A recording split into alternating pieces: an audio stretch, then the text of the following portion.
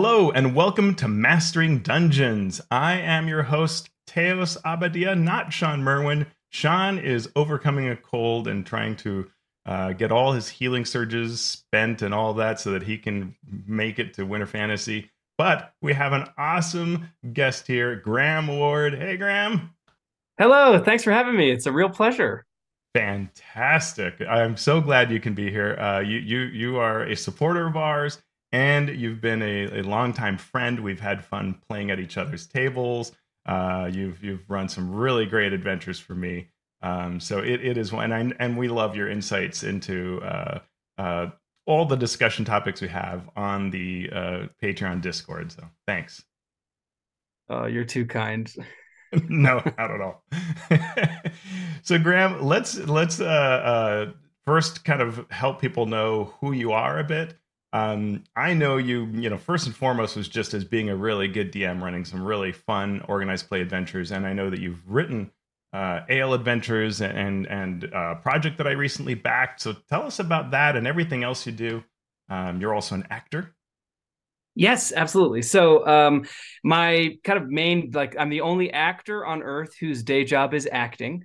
I'm a stage actor with the Actors Equity Association. So, I do like Shakespeare and musicals and contemporary drama and mystery and all that kind of stuff. I live in Creede, Colorado, a town of 300 year-round residents, where there is a repertory theater that draws in like 30,000 patrons over the course of the summer.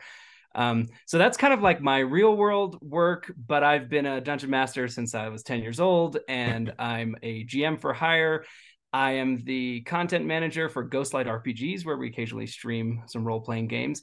I've written some games. I am the editor on The Last Caravan, which I think is probably the project you were talking Yep. about Yep. backing. So that'll be coming out to backers and for purchase pretty soon, sometime like in the next month. Very We cool. got published by MythWorks Publishing, so who produced The Wild Sea, which recently won, I think, Best Writing at the Ennies. Yeah, very excited about that. I do lots of stuff. I kind of like could just keep going, but I'll stop. Cool. Well, at the end of the show, we'll make sure to capture all of your links so folks can look you up and hopefully play a game with you, which I highly recommend. So I'd this love that. week, Thank you. cool. So this week we have two questions from our listeners in our listener corner, and Graham, you get to now be on the other side of it. The first question is Great. from Majidad77 via YouTube.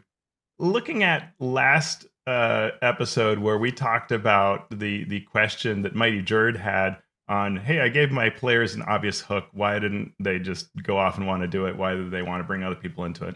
And the comment from Majidad is, that was such a compelling problem and solutions. The solution is largely about giving the players the willingness to trust the GM that they're not going to force a situation that will kill the party.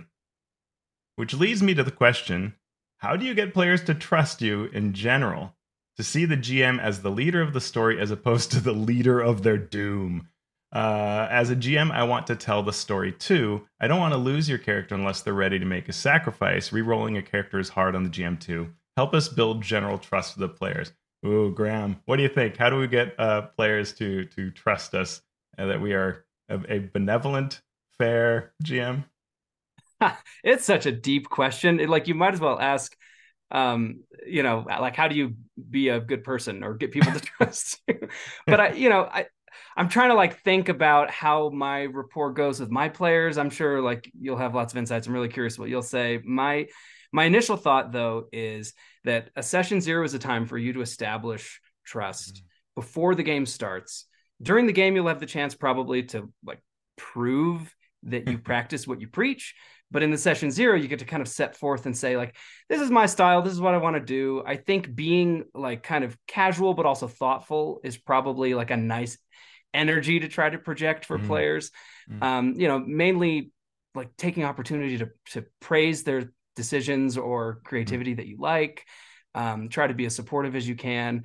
Like the dumb cliche is like thinking about people as bank accounts, just as a metaphor that like if you're withdrawing from the bank account, you want to make sure you're also depositing in the bank Yeah. account. So like if you're if you're shutting someone down or you're saying no to something as a GM, be thoughtful about that and realize that you should also be supporting probably more than you're saying no, and be really strategic and cautious about when you say no. For me, like I play with a lot of strangers, especially in AL scenarios, and sometimes people come in with a lot of like gusto and great ideas, and I have to say, okay, is this worth me saying, hey, let's like cool down your energy, or let's redirect you to this, did you check these rules? Sometimes you Yeah. can rely on the other players to provide that stuff and allow yourself to more just be facilitator and make sure that everybody's doing okay, but think of yourself Yeah. as like a positive role rather than a negative role. I think that helps. Yeah, that's a great point. The session zero is absolutely fantastic advice because that is where you can actually speak out of character, like out of game, and just say like, "I'm on your side. I'm excited to see what you guys are going to do with this," and you can just state it right up front. You can say like, "I am cheering you on. I'm not an adversary. I will just sometimes play the adversarial creatures that you'll run into, but I'm not looking to, see your dead bodies on the ground." If it happens, it's hopefully because we're doing thrilling stuff and because the situation led there. Um, the other thing I like to do, sometimes the adversarial part can be challenge, and so one of the things I like to do in that session zero, and I'll often even do it in a survey before we even meet, is to say what is the challenge level you would like, and you'll probably have a mix, but you get to see what that spectrum is of someone who goes, yeah, I want to be challenged. I want to be pushed. And then people who go like, yeah, I'm not looking for that. I don't want to be worried. And, I ran Tomb of Annihilation campaign where one of the players really did not want to be hard pressed, but it was that kind of adventure. And so I had to check in a lot to make sure that they were okay. Because they did say things like, I find myself thinking about whether my character is going to die, right? Like away from the table. And I'm like, oh, I don't want you to, worry overly about it. And so, yeah, it's important to keep that in mind. If the players know that you're doing that you're thinking like that, they'll probably will relax a fair bit. I also remember an adventure that I'd written that I ran at Winter Fantasy one year, and it was really hard. And the players were clearly just like, they were as elite a team as you get. Like they were all dwarves with all these synergies that stacked, on top of each other. Clearly they knew their deal. And every now and then they'd mess up and say, oh, I forgot to do the blah. And I'd say, well, do the blah. They're like, really? Like, yeah, clearly you meant to do it. You guys are like pros. Do the blah, right? And they'd say, go back and, apply the blah to their powers or whatever. And they're like, you're the nicest guy. And I'm like, you're still bleeding a lot. And they're like, yeah, it's true. As long as we're having fun. In the board game world, sometimes like if you play with strangers, you run into situations where there's like table etiquette stuff. And I actually love those moments. I think some people might find them awkward, but for me, there are opportunities for me to show generosity, to show goodwill, to prove that I'm like not out to get somebody. So like, for example, some friends and I, we call it stouching, which is based on the name of a person who does this. This is when you like forget a rule, like you're just talking about, and you're like, oh, can I retroactively do that even though my turn's over or whatever? Like being graceful with that, in my opinion, is a huge way to generate goodwill. So I'm really glad you brought that up. I think like, Cool. let people stouch, do your mulligans, Yeah. At first. Right. And then once you've established the trust, I think you can be a little more careful about that kind of stuff. Try to be fair. Good point. Yeah, I mean, and I think as DM, what I'll do in board games is great because you're right. That is such a like A/B feeling. Like you'll see people at the table go like, "Am I okay with this?" And it's like, "Look, come on, we're just getting started."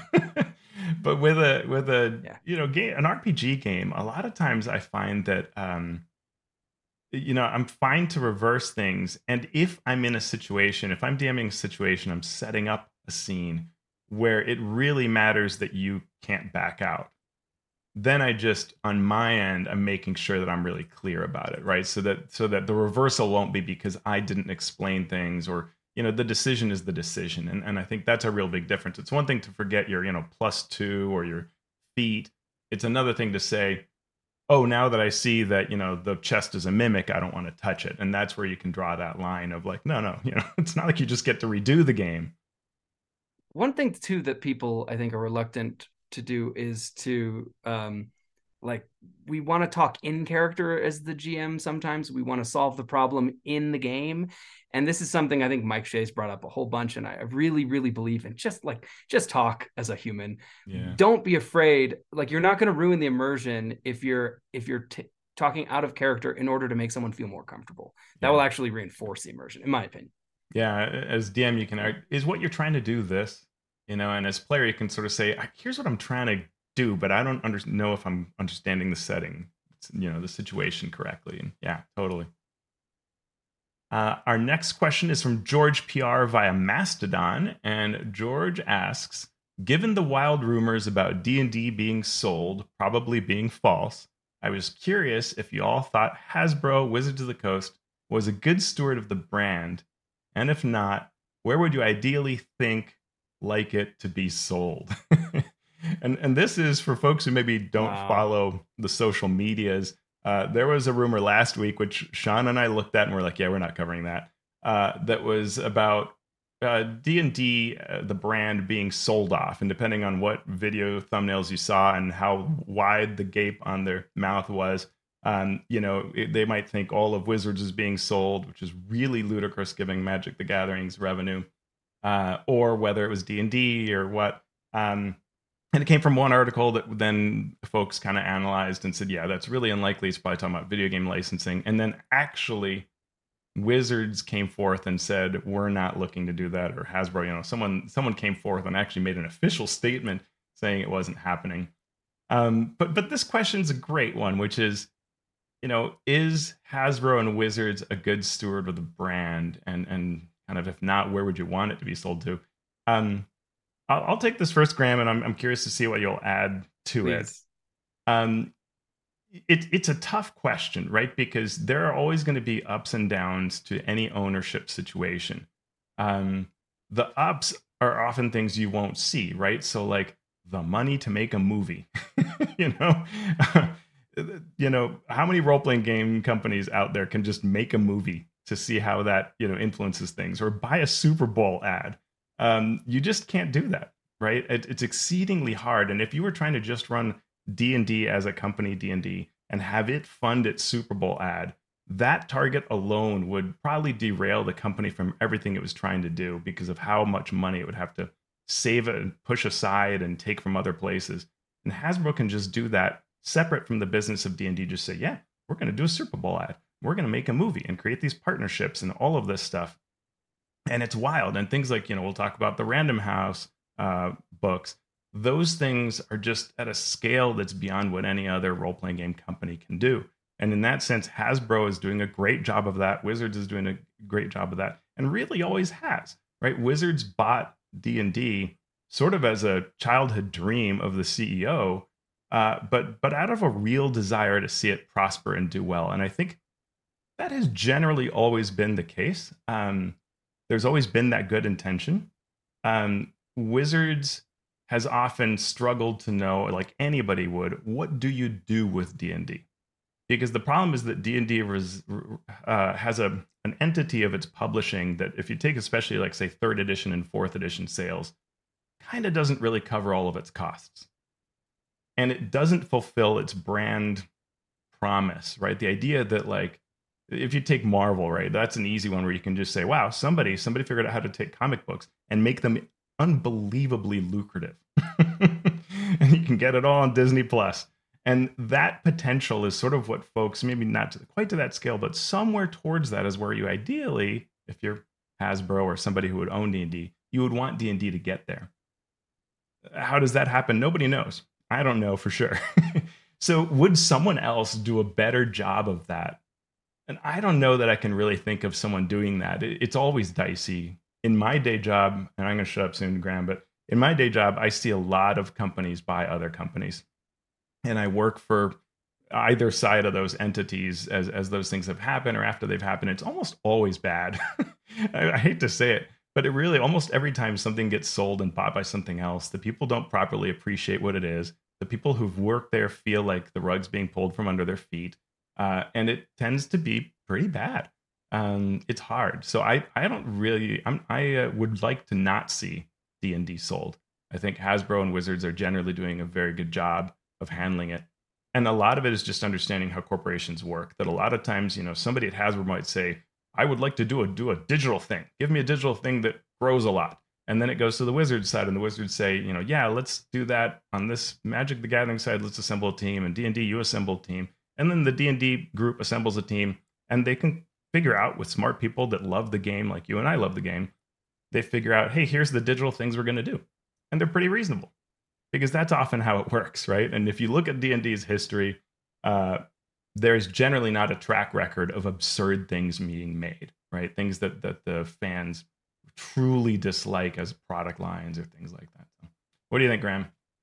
Yeah, man, what a great answer. And like, you have an awesome perspective on the business side of this stuff. I think it's really important to differentiate whether we're talking about stewards of the game, which is one tiny element of D&D as a brand, and then, stewards of course, of the business side.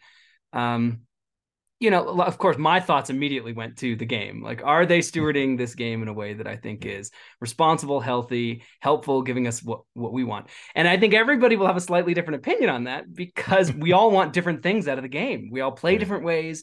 We all have our, opinions, copyright symbol, about how the UA playtest should go, what we want 2024 revisions to look like. I think, Teos, you and I are pretty similar in terms of like how we imagine the process could have been in terms of stewarding the playtest and bringing out a revision.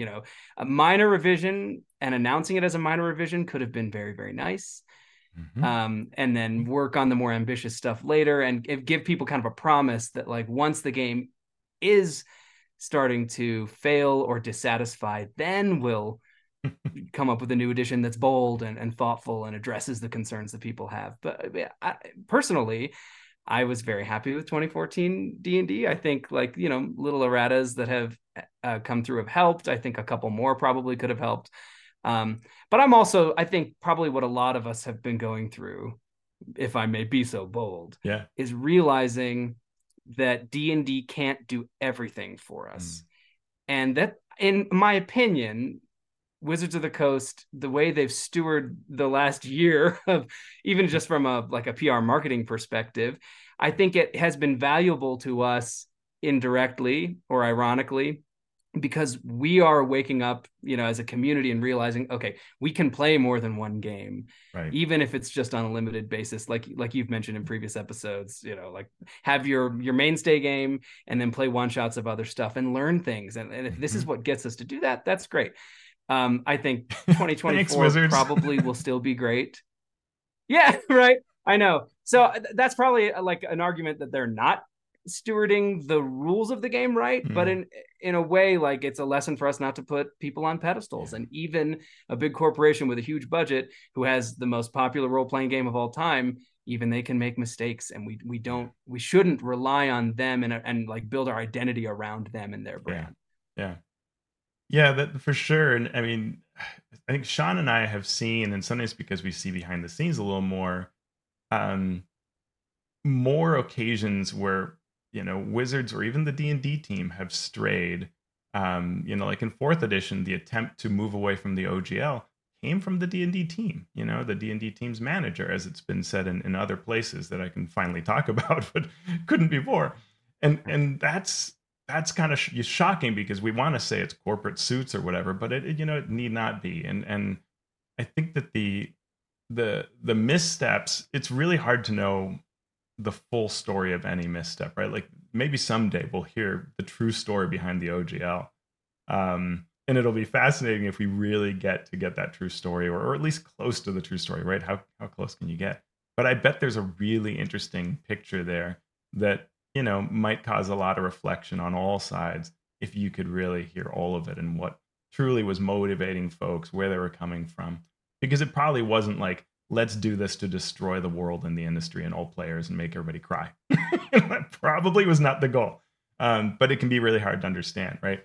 But one of the things that I've marveled year after year is that D&D manages to be D&D, because it would be really easy for anybody owning it to go, hey, this doesn't make us enough money. Change it all, right? And instead, every now and then we'll get a thing like fortune cards. And you may not like those, but that's a tiny little experiment that doesn't really hurt you. It does not actually hurt your soul, compared to if they would turn all of D&D into some, card-based game or something like that. And there are companies that would do that, right? They would just mangle it all to just see if it makes money. If it not, sell it. Yeah. if I could, maybe like add or editorialize a little bit on the question, I just to turn around a bit, I would say probably a much more interesting and important question to us in our games is how are we stewarding Mm. D&D as a community? And if so, taking for granted that we're committed to D&D as a game and a brand, and we want to help people play it, we want to make it a better place for people to live in the hobby. How are we thinking about and talking about the game? And in my opinion, my soapbox is always that like we are trying to overcomplicate and pitch to people a much more elaborate version of what D&D is and what we need to expect from D&D than we need to. In my opinion, if they have delivered to us the basic rules of 5th edition, we have the game.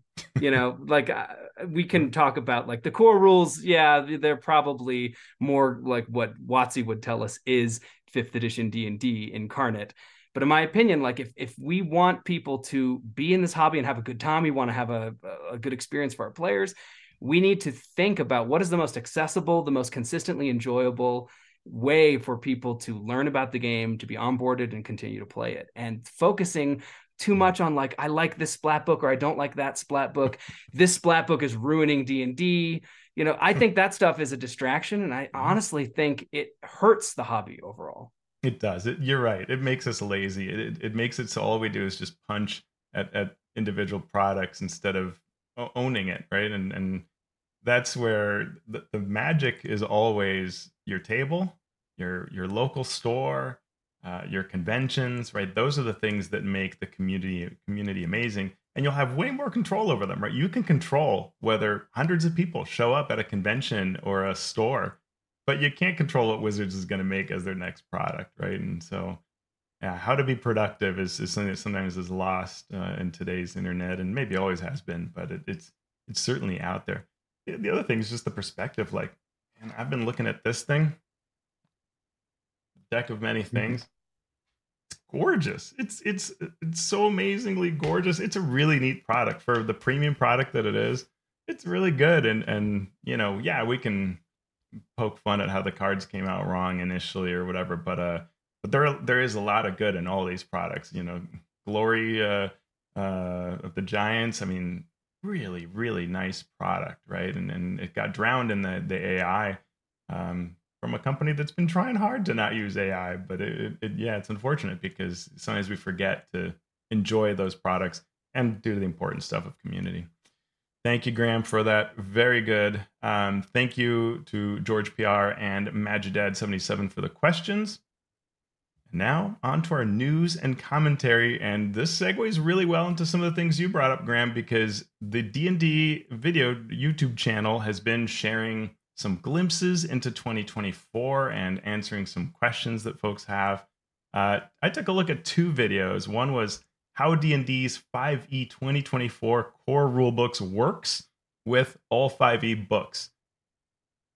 A tongue twister and grammatic challenge. And it had a couple of goals that it suggested for the 2024 release that we're going to get. The Gateway products are better looking. They're easier to read. As good an experience as possible. So really speaking to a lot of those kind of core angles, Graham. And they, again, said, it's all fully compatible, which we knew they would say. They find the new options are exciting. And they want to make existing material more exciting because of these things. So they said, not only are you getting like a new thing that you can do with your class, but because you can do that new class feature, you might see other features in a new light and, see all of your basically your whole character may feel fresher, right? Or your monsters may all feel fresher or whatever. Yeah, we'll see. They held up Bastions and Weapon Mastery as examples of this, right? Where your game might feel revitalized. So perhaps speaking to this concept, I don't know what you think, Graham, of the game might feel a little stale. This will unstalify it. I just would wonder why people think the game is stale. If you're running new adventures at your table, unless you're running the same adventure with the same player characters, I don't know, but that's my bias. I should watch this video. It seems like it's tailor-made to address some of my concerns about 2024. So I'm sorry to say I haven't watched it. I'm a little bit like, I'm just a little bit in the mode of of like wait and see. I want to, like Sean has kind of said, I want to see the product and then I'll make my decision. I'll probably read some reviews. I have not decided if I'm gonna buy into the 2024 revision. Yeah. No, that's understood. And they're clearly trying to speak to folks like you. But sometimes it's spin, right? Sometimes it's a little bit of spin, at least as far as I can tell. I asked a question about this next thing on Twitter, and I haven't gotten an answer. Jeremy says once again that the book size is incredible. Combined, this is a quote, combine the 3 new books, which are the biggest versions the game has ever had. 3 combined will be close to 1,000 pages. And I find that fascinating because the current sizes of the 2014 books add up to 988 pages, which to me is close to 1,000 pages. So if we're going to use bigger font and more art, doesn't that mean the books are smaller? I don't know. Yeah. So, it's a little weird. Like I want to say this is being said in good faith, but I don't quite comprehend how it works. They say, have new or changed encounter building rules, new way that treasure is being organized. And this will also, I guess, be noted in the monster manual. So I wonder if monsters are going to somehow link to treasure more clearly. And that they're going to try to address pain points like adding more common magic items. It was very funny. Chris Perkins just sort of says, we heard from fans that they wanted more common magic items. So we gave them more common magic items. I guess I would kind of wonder why the process is, or why the pitch has to be more. In my opinion, a bigger book is not necessarily a better book. I'm actually very much looking forward to the Dungeon Master's Guide, and that's the one I probably will buy sight unseen based on what I've heard about it, because I do think I'm interested in what they have to say about teaching people how to run the game, about what the culture, and lots of little like unsaid things that they're not extant in the text of the 2014 version. But in my opinion, I have some really big books on my shelf, but they're not the ones I play the most. They're not the ones I enjoy the most. That's a great point. Yeah. Well, in the second video, they talked about the D&D playtest survey results, and they, again, everything's so positive. The ratings are really high, couldn't be higher. With the monk becoming highly approved in surveys, which they said, it's now the most, I think, gain that any class has made, beating out the revised ranger, which had also had a great turnaround in its ratings. They revised conjuration spells with this stat block that's there, and they said that now has a high approval too. And they did say, I guess, that this is the last player's handbook UA, though they, of course, continue to work on things internally. And they confirmed that whole release date business was just a mistake that was briefly on Twitter. Those are never the internal dates, and said they will still be working on the books in May. So, still working in May, June, July, August. If they're going to hit that Gen Con type timeline, we'll see. Maybe not. I mean, they're not even saying when the first book will come in. So we'll have to see. Which is probably wise. I'm okay with them leaving it, until it's ready. Like, just give us the thing when it's ready. Yep. They kind of gave a little bit of a weird hedge answer of work continues on monsters and on new encounter building. This might be in UA. They're playtesting internally. So, like, man, we may not see that. Like, I worry about that. They're just afraid that we won't like it. And I'm like, well, that's important when we don't like things. I don't know. But I worry that as they get closer and closer to the deadline, they won't want to put things out there that we're going to criticize. And that's unfortunate because that's how you end up getting good results. But I don't know. I'm very curious, of course, what will happen with encounters, with monsters. That if you had a thing I wanted to look at for all of 5e, it would be, what are you going to do about the way CR kind of interacts with the game? And I don't know. Maybe we'll never see it. Also, no word as to whether we're going to see Bastion revisions. Or did they decide that system's just fine? Don't know. Yeah, I wonder honestly about some of these things that are coming out later or may not make it to UA playtest. It seems like there's a high trust environment around the designers there on the team, and maybe their in-house playtesting. I think there may be a low trust relationship between that group and the UA. I think they definitely listen. They're definitely going through it. But I imagine the stuff that they may not include in UA is stuff that they may feel that their feedback is much more valuable, relatively speaking, than the UA feedback would be. I wonder.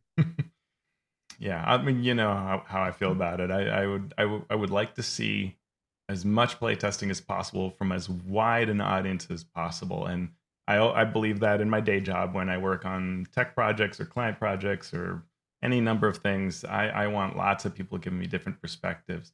Now, I may take that and apply internal intelligence to it, but start with how people reacted, because there's often a lot of truth, especially that first look at a system, right? Like if your first look at Bastions is really mixed, well, then that's probably not saying the right messages up front, or it's the wrong approach, or something that you need to tweak, right? So then you can come up with what that tweak is. Yeah. Absolutely. All right, so next we have a new D&D fiction series. This ties in again to just 2 weeks ago we were mentioning Random House had brought 3 D&D books after all the, brouhaha of what's Random House doing. They're not carrying the core books, but look, they're carrying all this stuff. In fact, they're carrying a lot more. So we get a news of 3 D&D books 2 weeks ago. Now we hear of a novel series called The Fallbacks: Bound for Ruin. And this is the first book in a series detailing the exploits of a band of adventurers. They've got an Adiog companion. It sounds all very fun and enjoyable. It's not entirely clear to me how young a reader kind of target this is. It's clearly not like kids, but maybe it's youngish, like high school or something like that, middle school. I'm not sure. But at least everything I read about it sounded interesting and fun, and a fairly wide appeal. Book is going to come out in March. It's written by Jaylee Johnson, who has written several D&D Forgotten Realm novels in the past. So we've got a link to that in the show notes. I think we may also get on Mastering Dungeons a version to take a look at, so that could be kind of fun. Thank you to Random House for that. Cool. If they were going to put it in an aberration in the group, they might as well have done a flump. Come on, what were they thinking? This is why I invited you on the show. Is your pro flump agenda? No, but I agree. Though I honestly I love Adiogs too. Adiog is a great monster. It's just, and if you get to play the Planescape Epic, there is the potential you play a mission that, I don't know if Sean wrote this or Ekmengi, but it has a great use of an Adiog, and it's quite the scene. It's really smart. So yes, elevating my love for Adiogs even further. So Random House also announced 2 other books. These are similar to books we've seen in the past. There is the Dungeons and Dragons Book of Concealment, which, despite that title, you wouldn't ever guess what it is, really, but it's a hardcover journal with gridded pages for creating your own maps, and includes a hardcover case that unfolds into a 4-panel Dungeon Master screen. How's that the Book of Concealment? I don't know, but for $24 you can find out. There is also the Dungeons and Dragons Mimic Treasure Chest Notebook Set, which has a kind of clamshell cardboard box stylized like a mimic. And then inside are 5 4x6-inch blank notebooks. They have a different monster on each cover and come in a variety of interiors, including lined, gridded, and dotted. So you can store those things in the box, plus your dice, pencils, and stuff. $28. Both coming in August. So more from Random House. That I assume these will be sold very widely, and hopefully draw disparate audiences to the D&D line. What do you think, Graham? I love this. This is what I want to see. This is them stewarding the brand well, in my opinion. It's true, right? And I live with 2 people under 5 who will love that Mimic case, so I'll be getting that. Awesome. Yeah, I'm now at the point where I'm sad when I see products for kids and I don't have an excuse to buy them for my kids, because my kids are now, moving on to college. One in college. You don't need an excuse. Senior in high school.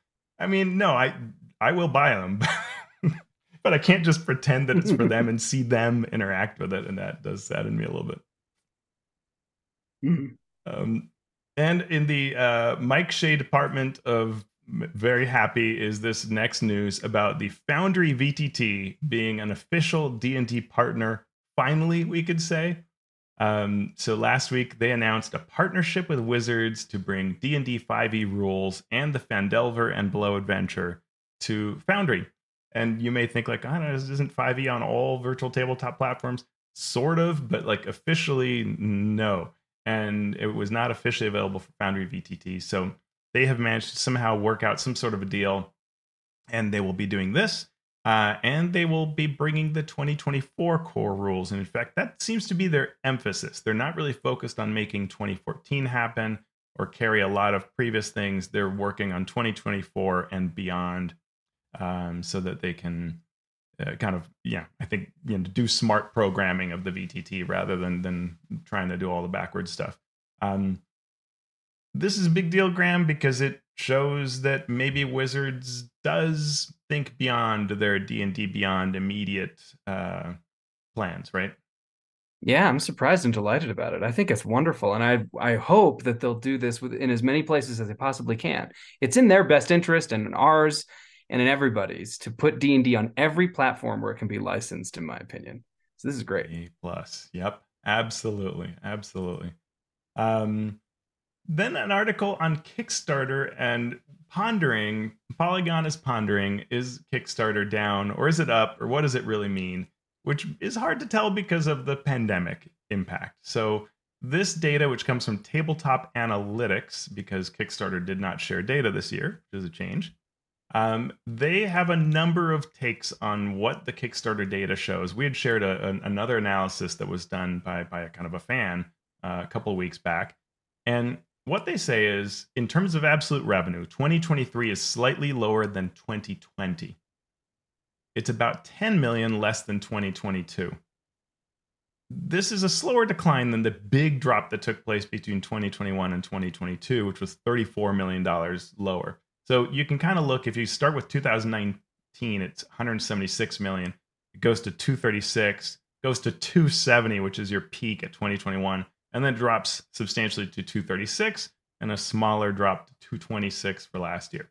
So what does that mean? Well, if you take the pandemic spike out of it, actually it looks pretty good. It still looks kind of like a steady curve rather than the mountain it kind of looks like right now. The 2023 is 50 million or 28% above 2019. So if you thought 2019 was great on Kickstarter, well, then 2023 is even better, So maybe this is all to be expected. But also, they see that the average creator is seeing about a third less revenue on their projects. And there are about 900 more successful campaigns, or an increase of 22% in campaigns. So maybe this is some sort of like some backer fatigue, some limit reached as to how much backers will spend, and there are more projects, and so therefore less money to go around. It could be as simple as that. There's also the competition from BackerKit and other crowdfunding platforms. You have crowdfunded not too long ago. What do you think about this? Honestly, I'm not sure my opinion is too interesting. I just think that things go up and down, and it takes time for us to get enough of a perspective to really know what's happening. But I appreciate your insights, and I'd love to hear what Sean thinks. It's a shame that he's not here. Yeah. Sorry, a shame Sean. He's not here, and probably, hopefully, resting and sleeping. It's. You're right. There's only one way to know things like this, and it's wait and look back and see what the numbers hold. If all of these various numbers, whether it's drive-through or any number of sales, D&D, anything, if it all kind of continues to go back to growing, that's amazing, because we're already at really good spots compared to, I don't know, before 2019. So that would be the dream, right? I think, is that if we can just get some increasing going on or some holding steady, we're in some great places. If we really crash, well, that's bad, but we won't know it till we're deep into it, and perhaps even looking back on it. So hard to tell. Graham, if you're looking for a job, or someone who's looking for a job, we've got a contract job on the D&D team, Associate Event Marketing Manager. And this came on our Discord, was shared by Chris Tulloch himself, who's a fantastic guy. The Dungeons & Dragons marketing team is looking for an Associate Event Marketing Manager to support our event activation plans. That sounds like a superhero. For in-store and consumer events. 12-month contract. You will coordinate travel plans of team members. So, if like Wizards is going to Gen Con, you're going to coordinate all that, getting everybody into hotels and how they're getting to and from and all that.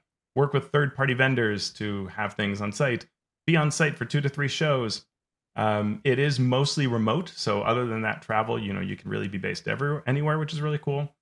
We have a link to jobs.hasbro.com where you can find that associate event marketing manager job there. And yeah, the manager for the position is experienced in organized play, knows all about this, would be a great mentor, enthusiastic as they come, great person to work with. So check it out if you think you would be interested in that 12-month position. Very curious what they'll be doing. Yeah, and what the plans will be for all the various events and how they'll support it. The other thing is there is a small mention in there around stores, and I'm always just hoping that we'll get a D&D encounters type program or something like that. It would be really cool. So I'm always just kind of crossing fingers. We'll see. Yes, same here. All right, and now our creator and crowdfunding corner. We've got a bunch of these, so I'll try to help speed through this. The first one is Kat Kruger. We're big fans of Kat Kruger's work, and she has released The Park Job, a Ravnica adventure.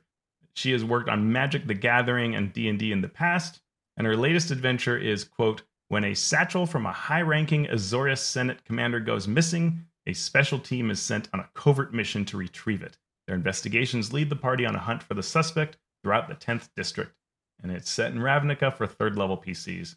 Check it out. Up next is Random Wizard, who had the opportunity over many years to interview RPG creators from the 80s and 90s. He has written them all up as a free download of 18 RPG luminaries interviewed. You can find it, link on our show notes. It's really cool. I've read these interviews over time when he would release them on his blog or in other places, but I still went and downloaded it because it's got some, insights from folks like Steve Winter, and just really neat to read. Now this next one made me smile, laugh, and go, aw shucks, which is called Release from the OGL Vault by Bent Goblin Press. And that OGL Vault should be your first tip. It's an adventure that brings 3 to 5 characters of levels 1 to 4 to the city of Pentei. It begins as a city adventure, evolves into a heist, and concludes in the dungeons under the mystery-shrouded OGL's keep in the borderlands of this city. The product page also asks you, how well do you know your D&D trivia? Because it's filled with Easter eggs related to D&D. It is, after all, the OGL Vault. And Bent Goblin sent us a copy of this. It was very kind of them. Thank you very much. And mentioned, in fact, even in the product page, our Discord server. So thank you to everybody who helps the community be awesome, including you, Graham. And if you look at location I2, which I'm very proud of, you can find our names, sort of, and a very funny discussion of what we are like from Bent Goblin's perspective, both Sean and I, with somewhat different names, and it's very fun. We're in a tavern, and it's great. Amazing. Yeah, you've got to face off against the dreaded Ogle. Oh boy. Another fan we're fans of is DM David. And he takes a look back at D&D's history from B1 to Pinebrook, every D&D adventure that includes DM advice and what they taught. And I can only imagine both the joy David had and how much work he did as he read over all these products yet once again to really find the ones, and it's fewer projects than you might think, that really speak to the DM and give instructional advice, right? That really say, here's how to handle these kinds of situations, in addition to just providing an adventure. So David walks through all these different adventures and shares the actual advice that they have, sometimes word for word, which is really cool, and adds his touches to it. It includes one of my favorites, Vecna Lives, which has, what for me was kind of like eye-opening feedback on how to set up horror scenes. Back then, I had no idea kind of how to do it properly, and it changed everything. Then Sean and I were very honored to have each one of our adventures mentioned Cloud Giant's Bargain, which I'm really happy about because it initially wasn't really supposed to have any DM advice. And I thought to myself, boy, I think it really should. And Wizards signed off on that. And then Peril and Pinebrook, where Wizards did want this kind of advice and recently came out. And so very nice of him to mention those and break those down. Did you happen to look at this by any chance, Graham?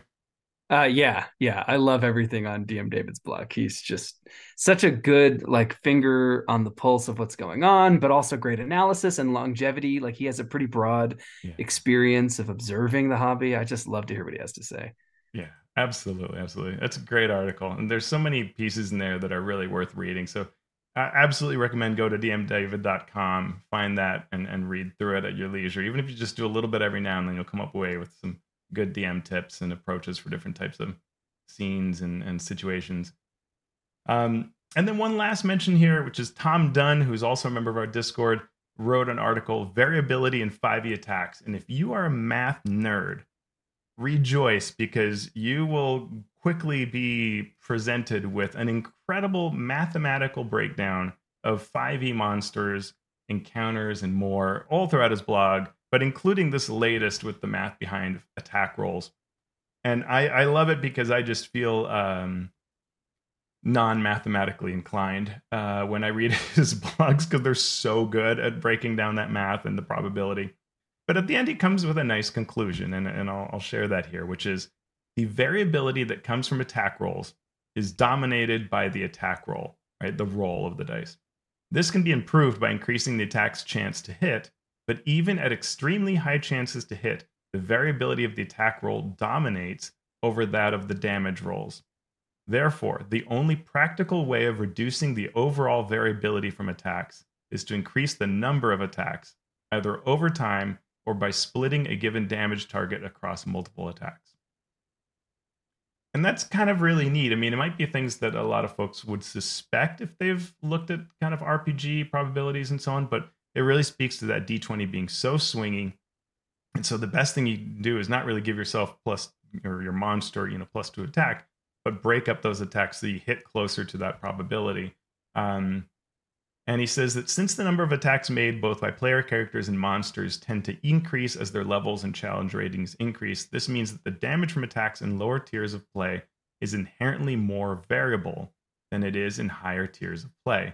This is yet another factor that contributes to combat feeling deadlier and more volatile in lower tiers than in higher ones. And it's great, right? And those are great statements to make, but you can see all of the math that backs this off on Tom's awesome blog entry. Really cool.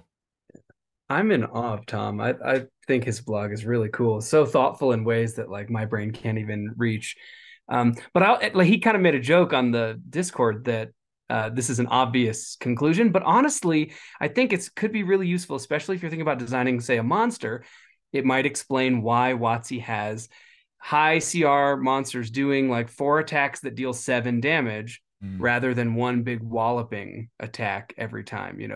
We see some of that, and I've definitely heard some people say, why are we doing 7 damage when you're at CR 15 or something? But that's why, because they're doing 4 or 5 attacks. Yeah, that could be. It could be that, in the end, this is a better approach, a more even approach. Yeah, it's neat. It's a neat way to look at it. Yeah. Well, Graham, thank you so much for joining our show on short notice and helping us for the news portion.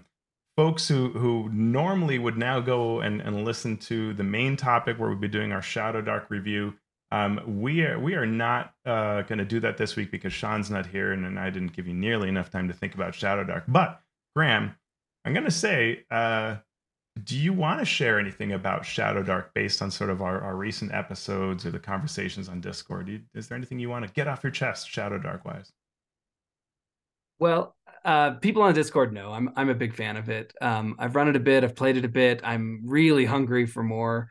I think that Shadowdark has been really successful, I think in part because it's capturing something. I think I hinted at this a little bit earlier, the idea that people are realizing 5th edition is more malleable and sort of like some of the core design aspects of 5th edition can work well in an OSR kind of framework. And Kelsey's done a really good job of fortifying the OSR elements of that. For those who may not know, like the sort of old school high lethality, high randomness. The play is what's happening at the table, not what you planned on your character sheet, that kind of stuff. And I think that there are people sort of craving that right now. Maybe, I don't know what the percentages are, but a portion of the fifth edition community after the OGL crisis who decided they would like to try other things are craving that, and another portion are craving something more like Pathfinder, where it's more predictable, more strategic, more character build focused.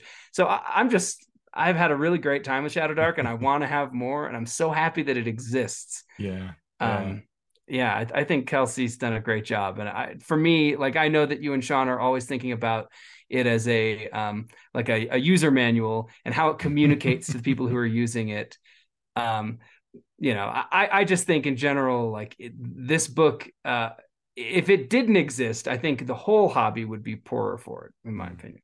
That's a great way of looking at it. Yeah, absolutely. I think it's managed to do two things that I think are really good. One is where you were saying that point about how it's bridging 5e and OSR, because it really kind of takes 5e and distills it down. It's not pretending to not be influenced by 5e, and I think that's a really big thing. Whereas a lot of the OSR folks that I hear will just sort of be down on 5e. And this kind of says you don't have to be that way. You can be excited by 5e, but then make changes to it to have this different kind of experience. I think that's really cool. And just the ability that Kelsey's had to create community means that this isn't some small thing that some people are seeing. It means a ton of people are influenced by it. And that's exciting, because, what comes after this from all the people that will do 5e and OSR, 5e and Shadow Dark and OSR, and mix that kind of whole thing a bit more, and it can lead to more people trying out all the other interesting games out there, like Mork Borg or Knave, or any of these right different games that try to be a little simpler, a little different, while still providing you some teeth to the experience. Yeah, and I'll say this too, that Kelsey has maybe even like unconsciously become a great figurehead for how the OSR doesn't have to be a place for where nostalgia or like bigotry reigns supreme. And some of those stereotypes, I think, are being dispelled by the community that Kelsey has set up, and I'm a part of that community, so I love it. I love seeing more progressive voices in the OSR, and it becoming a place where it's less easy for bigots to camouflage themselves, under the guise of being nostalgic. Right, under the guise of true fans or something like that. Right. Yeah, it's great. I loved listening to the video we've linked in our last show, and we'll link it next time as well, where just, she is talking about all of the different games that she draws inspiration from, and sort of saying, like, I don't know that my game's really original, but it's because there is so much in that OSR community that can be really exciting about really trying to come up with new, interesting ways that hit that particular angle of the RPG appeal, of things like, that exploration is hex crawls, and it's random dice, and it's surprises, and the nature of the experience that you have, right? And trying to come up with different systems for that. And then you see a version in Shadow Dark, and that can be very inspirational to draw you into other approaches that are like it. So very cool. Well, Graham, where can folks find you and your good work, or even play a game with you? Thank you so much for asking. You can find my blog at darkplane.com. And I'm on all the social medias as Darkplane DM. Darkplane was the campaign setting that I kickstarted in 2015. It was pre 5th edition OGL. So this was like in the dark days, long time ago now. But, my focus is sort of like horror character driven and like player agency driven adventure. That's kind of my wheelhouse. I'm currently on darkplane.com publishing bit by bit, or I should say developing bit by bit, a role-playing game which will be free called 100 Dungeons. The idea is that it's sort of what maybe began when 5th edition, the SRD went into the Creative Commons. And I thought, well, what if I was just going to kind of impose my sensibilities onto 5th edition, strip it down, and then then the Shadow Dark Kickstarter came out, and I was like, oh, this is cool. This is a lot of what I'm doing. But if I were to compare it to Shadow Dark, I would say it's more towards 5th edition. It's like very transparently a 5th edition hack, but it'll be free. And the idea that I've had really is to sort of balance the pillars. And so that means taking out some combat rules, simplifying combat, also means making some more structure around things like exploration. So yeah, you can check that out, darkplane.com. Right now, there's everything but the character classes and spells has been published, and it will continue to develop it. And I'm going to be playtesting it this coming month. And yeah, so lots of stuff going on there. If you want to play a game with me, I work with Baldman Games. I'm currently running an open table Hex Crawl Underdark West Marches campaign that uses every Underdark set adventure that's legal for Adventurers League. And every week they vote on which quest hook or which one shot they want to run. And then the group will, whoever buys the tickets for that session who can make it will be going and doing part of it. And that's really cool. People told me this campaign could not be done. And I was like, I'm going to do it. So if you want to play with that, you can find that on the Yawning Portal website through the D&D site and Baldman Games. That's fantastic. Very cool. Anywhere else? Anything else you want to share, Graham? Did we get it all? You got it all. Thank you so much. It's been a real honor, and I just appreciate you and the podcast so much. I'm a huge fan. Our honor to have you here. Thanks for all that you create. Looking forward to getting back to the Discord and having more fun, juicy discussions. Thanks, Graham. We'll talk to you soon. Thank you, Teus. Bye. So thanks again, Graham, for coming on. Sean in absentia, thanks you as well. We want to thank everybody who helps us keep the lights on through our Patreon. We so appreciate our Masters of Dungeons, all of our supporters. Special shout out to our Masters of Realms. You know who you are. You are fantastic. Greatly appreciate you. And our Masters of the Multiverse, you get this special shout out that I will do because Sean cannot. Keith Amon of The Monsters Know What They're Doing, thanks so much. Lou Anders, Lazy Wolf Studios, Craig Bailey, Steve Bissonette, Merrick Blackman, Evil John, John Carney, Darren Chandler, Seth Eckel, Andrea Edmonds at nerdonomicon.com, Nathan Fuller, The Mighty Jerd, Ben Heisler and Paige Laitman, Sean Hurst, Chad Jackson, Brian King, Jim Klinger, aka DM Prime Mover, Chad Lynch, The Math Magician, Eric Mengi, The Micro Ant, Sean Molly, Falcon Neal, Mike Olson, Mighty Zeus, Post Fiction RPG Audio, Robert Pazley, Vladimir Prenner from Croatia, Chance Russo at Dragon Russo, Ross Sandberg, Andy Shockney, Krishna Simons, Tres, Joe Tyler, James Walton, Graham Ward, and Chris Webster. Thank you all. You can join us at patreon.com/masteringdnd. And if you get a chance, check out on your podcast app, whatever you use to listen to the podcast, there is probably a way that you could give us a review. You just need to do it once for any of the episodes, and it goes on there and really helps folks see that there's some quality behind our work. There is, right? And if you can subscribe via YouTube, you get to see our faces if that's kind of fun. But also you get to help us with those all-important algorithmicals. You can find Sean on the social media accounts at Sean Merwin. You can find me at alphastream.org. I've been posting a bunch of videos from Spelljammers. So if you're running a Spelljammer campaign and want to know, like, what does it look like to see a huge Star Moth Spelljammer ship descending towards you? What does it look like when there's catapult fire going off against a giant astral seed? Well, I will show you the visuals that the Neverwinter MMO came up with, and just finished that series with the last video posted today. So, what are we going to do now that we're done recording? Well, I'm going to hope that Sean gets better soon so that he can get back to doing these important video closings.